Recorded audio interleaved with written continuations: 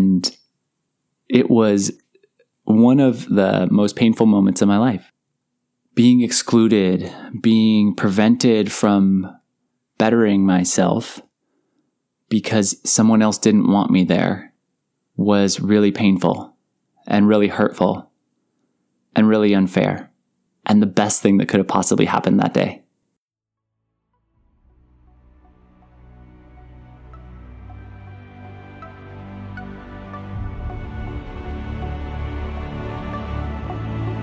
Maximize every opportunity so that you can become legendary. You can become What adjustments can you make right now to make yourself 1% Your better? only goal is to be the best version of you.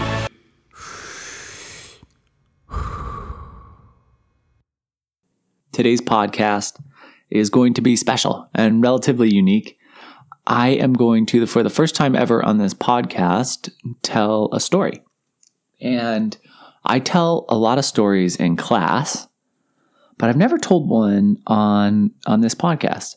And a lot of the stories that I tell in class are my own original content that I've created from start to finish. This story is one of the stories that I tell in class that are not my original content, that are old yogic stories that have been passed down for generations and generations that I put my own creative spin on. And by putting my own creative spin on the story's outcome may become slightly different, but it's the story that I want to tell today. So this story is about a coyote wandering the Sonoran Desert. And the Sonoran Desert can be a really harsh place. Food can be really hard to find in the middle of a desert. So as the coyote struggles through his daily life, any opportunity to find food is something that he must absolutely capitalize on. And failing to capitalize on any opportunity could very well be the end of the coyote's life. One day, just as the sun is starting to set, the coyote looked over his shoulder and saw this weird little small 12-inch cave in the side of a rock facing. And he heard a noise starting to make its way out. There was something in that cave, and the noise was starting to travel down the cave and make it towards the cave entrance.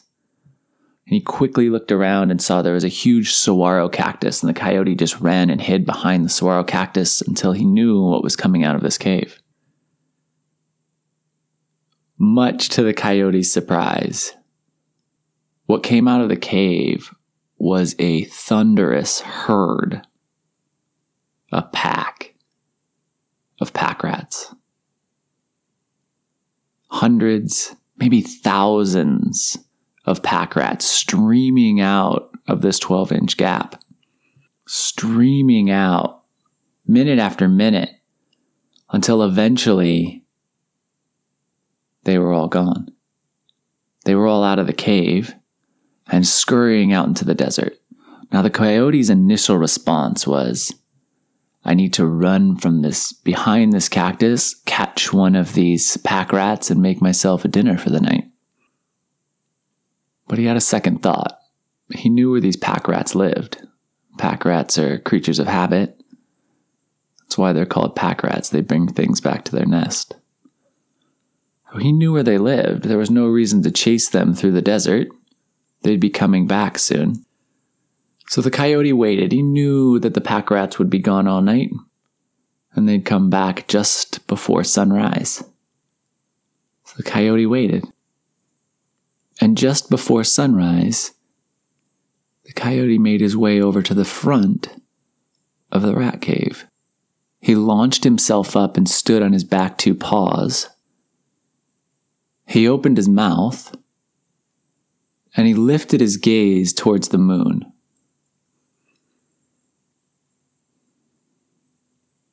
This is a pretty awkward way for a coyote to stand, and when the pack rats came back to their cave, their home, there was no element of surprise. There was a coyote standing on two paws directly in front of their entrance. They all stopped. They were all terrified. They knew that they were not designed to be creatures underneath the Sonoran Desert sun. They had to get back into that cave, but they also knew there was a coyote standing in front of them. A creature that they'd seen many times. Many of their friends had been consumed by coyotes, maybe even by this coyote. Yet they'd never seen a coyote standing on his back legs, head turned up, mouth open.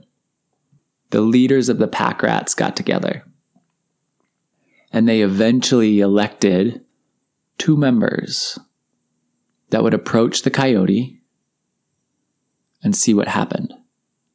The worst case scenario, what they planned on doing, is if the coyote ate one of the pack rats, the other would run as fast as it could in the opposite direction of the cave entrance, and the rest of the pack rats could make their way in. These 2 pack rats approached the coyote, and he didn't move at all. They eventually made it right to his feet, and he didn't move at all. One of the pack rats looked up and asked the coyote what he was doing. The coyote said, "Well, to be honest, I saw that you had such a beautiful home here, and I saw you all leaving your home as the sun was setting, and I thought that I might be able to help your community." And pack rat said, "Oh, well, coyote that's going to help us, that sounds pretty nice. Okay, well, Mr. Coyote, why are you standing on your back legs? We've seen lots of coyotes before. They're usually chasing us on 4 legs. "Well, you see, pack rats, I'm a very special coyote. I'm not like the average coyotes around here. I have such power within me that if my 4 feet touch the earth, the entire earth will crumble, and I'll destroy not only your home but mine. So I choose to stay on my back feet, as difficult as it may be, so that I can protect your world." And the pack rats like the sound of this a lot. Now, this seems like a pretty good coyote. He's willing to protect them. He hasn't eaten them yet, number 1, most importantly. Number 2, he's so powerful that if his 4 feet touch the ground, the whole world will be destroyed. And yet he's kind enough not to do that. "Okay, well, Mr. Coyote, that's pretty kind of you. Thank you. Why is your mouth open?" "Well, that's another interesting thing about me. I'm an aeritarian. So I only eat the air, and that's how I gain my nourishment. Through that, and of course, the moonbeams coming off the moon up there, that's how I'm nourished." Now, this completely put the entire pack of pack rats at ease. Right? A coyote that doesn't eat meat, who wants to protect them to help their community, and who's willing to stand on his back legs to make sure all of the world's creatures are protected, seemed pretty good. So they thanked him, and individually, as every single pack rat enters the cave, they stopped, they bowed, and they thanked him. They stopped, they bowed, and they thanked him. They stopped, they bowed, and they thanked him. Until every single pack rat had filled the cave. And the next day, when the pack rats left, as the sun started to set, the pack rats left the cave. The coyote was right there, standing on both legs, looking up. Then the leader again asked, "So how are you going to help our community?" And the coyote said, "Well, you suffer from a lot of predatory practices, right? You've been attacked before?" Pack rat says, "Yeah, well, of course. We're pack rats. We do a lot of hiding." The coyote said, "Well, I'm here to protect you from predators. You'll notice a lot less predators around while I'm standing here. And if any try to come after you, I'll take care of them." The pack rats were overjoyed at this. They headed out, wave after wave of pack rats, right? These thousands of pack rats just making their way out of this single little pack rat cave until the very last pack rat left. And when that happened, the coyote very quickly, very sneakily, dropped down to all 4s, swallowed the pack rat whole, and then stood back up before anyone noticed. And the pack rats came back that night as they entered the cave. "Thank you, Mr. Coyote. Thank you, Mr. Coyote." All bowing, each and every one bowing as they went into the cave. The next day, the same thing happened. All the pack rats leave. As the sun sets, the pack rats take off. The very last pack rat, Coyote comes down, snatches, swallows it whole. No one notices. Now, this went on for days. For days, every single day, the pack rats would leave. The coyote would eat the very last one. Pack rats would come back. They would thank the coyote for protection. Now, one of the pack rats started to ask some questions of the leaders. Started to look around, and he thought the numbers were looking a little thin. Not only that, but he looked at the coyote. It was a very plump-looking coyote. For someone who eats air and moonbeams, it was hard to believe he could have that big of a belly. But day after day, the same process has happened. The pack rat with the questions was shunned and put down. Until eventually, it was undeniable. There were less pack rats. And the coyote was more and more plump every day. Finally, the leaders of the pack rat community were convinced that they would test the coyote. So they came up with this plan. When all of the pack rats left this night, 3 members would stay back. And they'd just watch what happened. So when it seemed like the last pack rat had left the cave, the coyote came down on all fours, gobbled up the what seemed like the last rat, and then pounced right back up. Now these 3 rats were able to tell the rest of the community. They saw what happened. The coyote came on all fours. The world didn't crumble. The coyote wasn't eating air or moonbeams. He was getting fat off of them. And instead of coming back to the cave that night, the pack rats went off searching for a new home. Now, this isn't a story that's exclusive to pack rats. Yogis, seekers, and people who aren't asking the right questions are falling victim to these coyotes dressed in human clothing all the time. And what does that mean? Well, think about the word guru. Think about how negative a connotation that brings up in your head. And then ask yourself why. The word guru itself means he who dispels darkness. So how is it possible that he who dispels darkness is providing so much negative emotions just by bringing up the word? And I think the answer is pretty simple. We've been tricked by too many coyotes. Too many people telling us they're gurus, telling us they can dispel the darkness, who are bringing darkness into our lives. And it's really dangerous because when we start to associate teachers with negativity, we have real problems. And that's why it's so important that we question our teachers, that you question me, that everything about me you question. Now, one thing about me that I'm really proud of is I don't teach from anything other than experience. I'll never tell you I'm a being of bright white light, because I'm not. I'm just me, making mistakes every single day and sharing the mistakes that I make with you. But the reality is I can only teach from what I know, from what I've actually lived, from what I've actually experienced. Because I don't have anything else I can pull from. And I'm not willing to tell you I'm a magical being, because I'm not. I think the thing that most clearly defines me is how remarkably unspecial I am.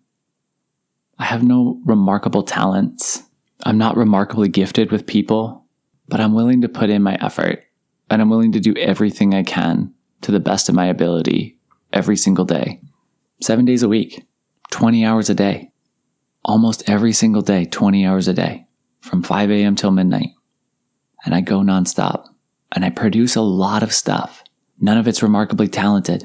None of it's remarkably special. But I keep trying to get better every single moment of every single day and do it to the best of my ability. Now, the biggest reason I wanted to share that coyote story is because I ran into one. And I was momentarily hurt by it. And I want to share that story with you so you can learn how I screwed up remarkably. Last weekend, I made a really difficult decision for me.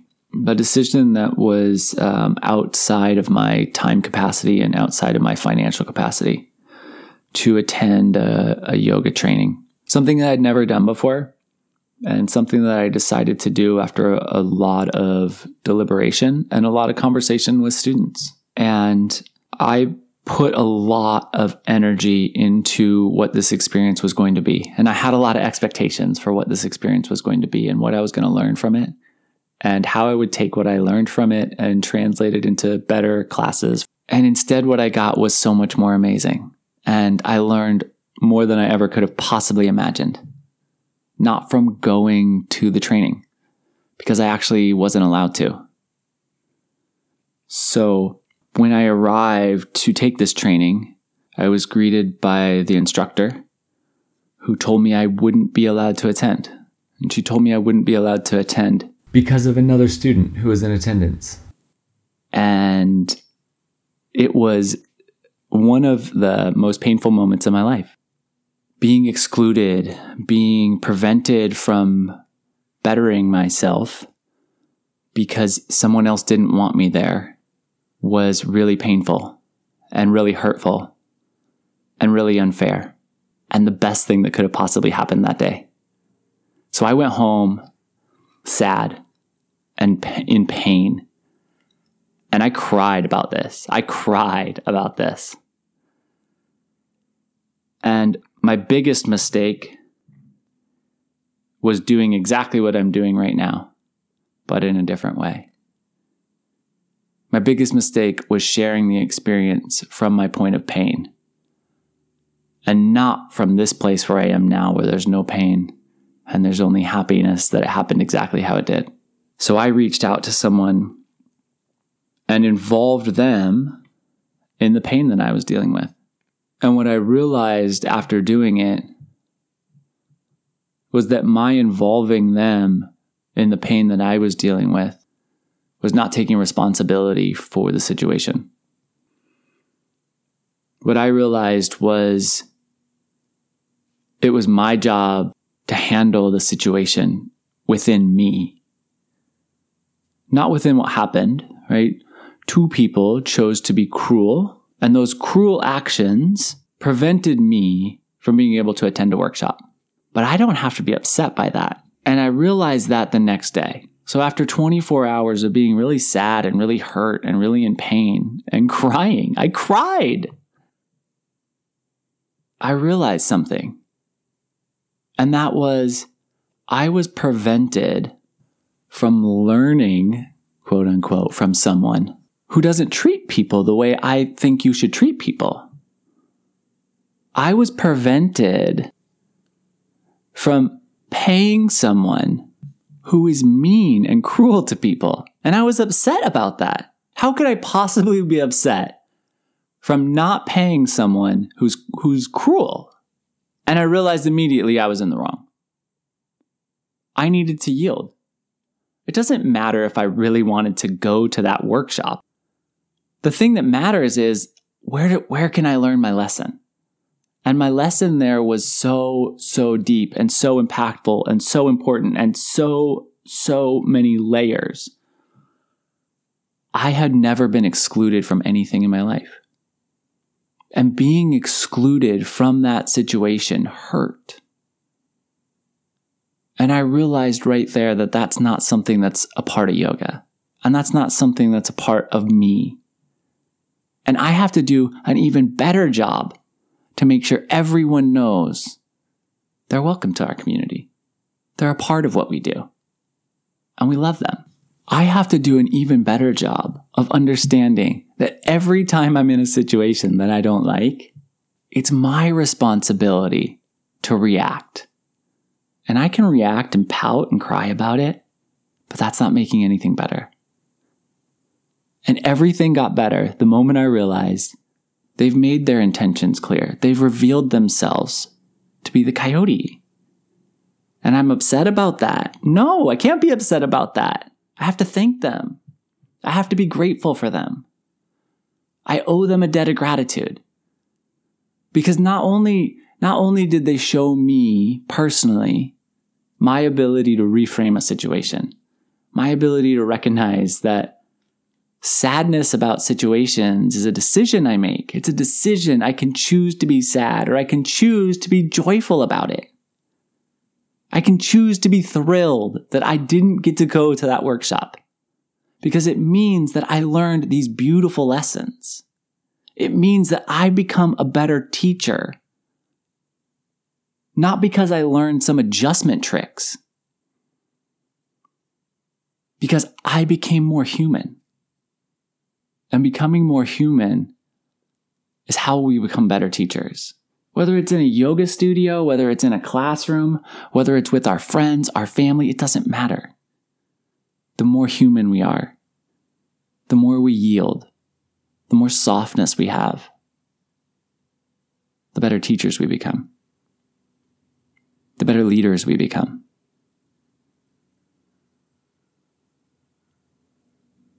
When you run into somebody who doesn't allow you to question them, when you're prevented from doing something, when someone's mean to you, you have the choice of how you respond.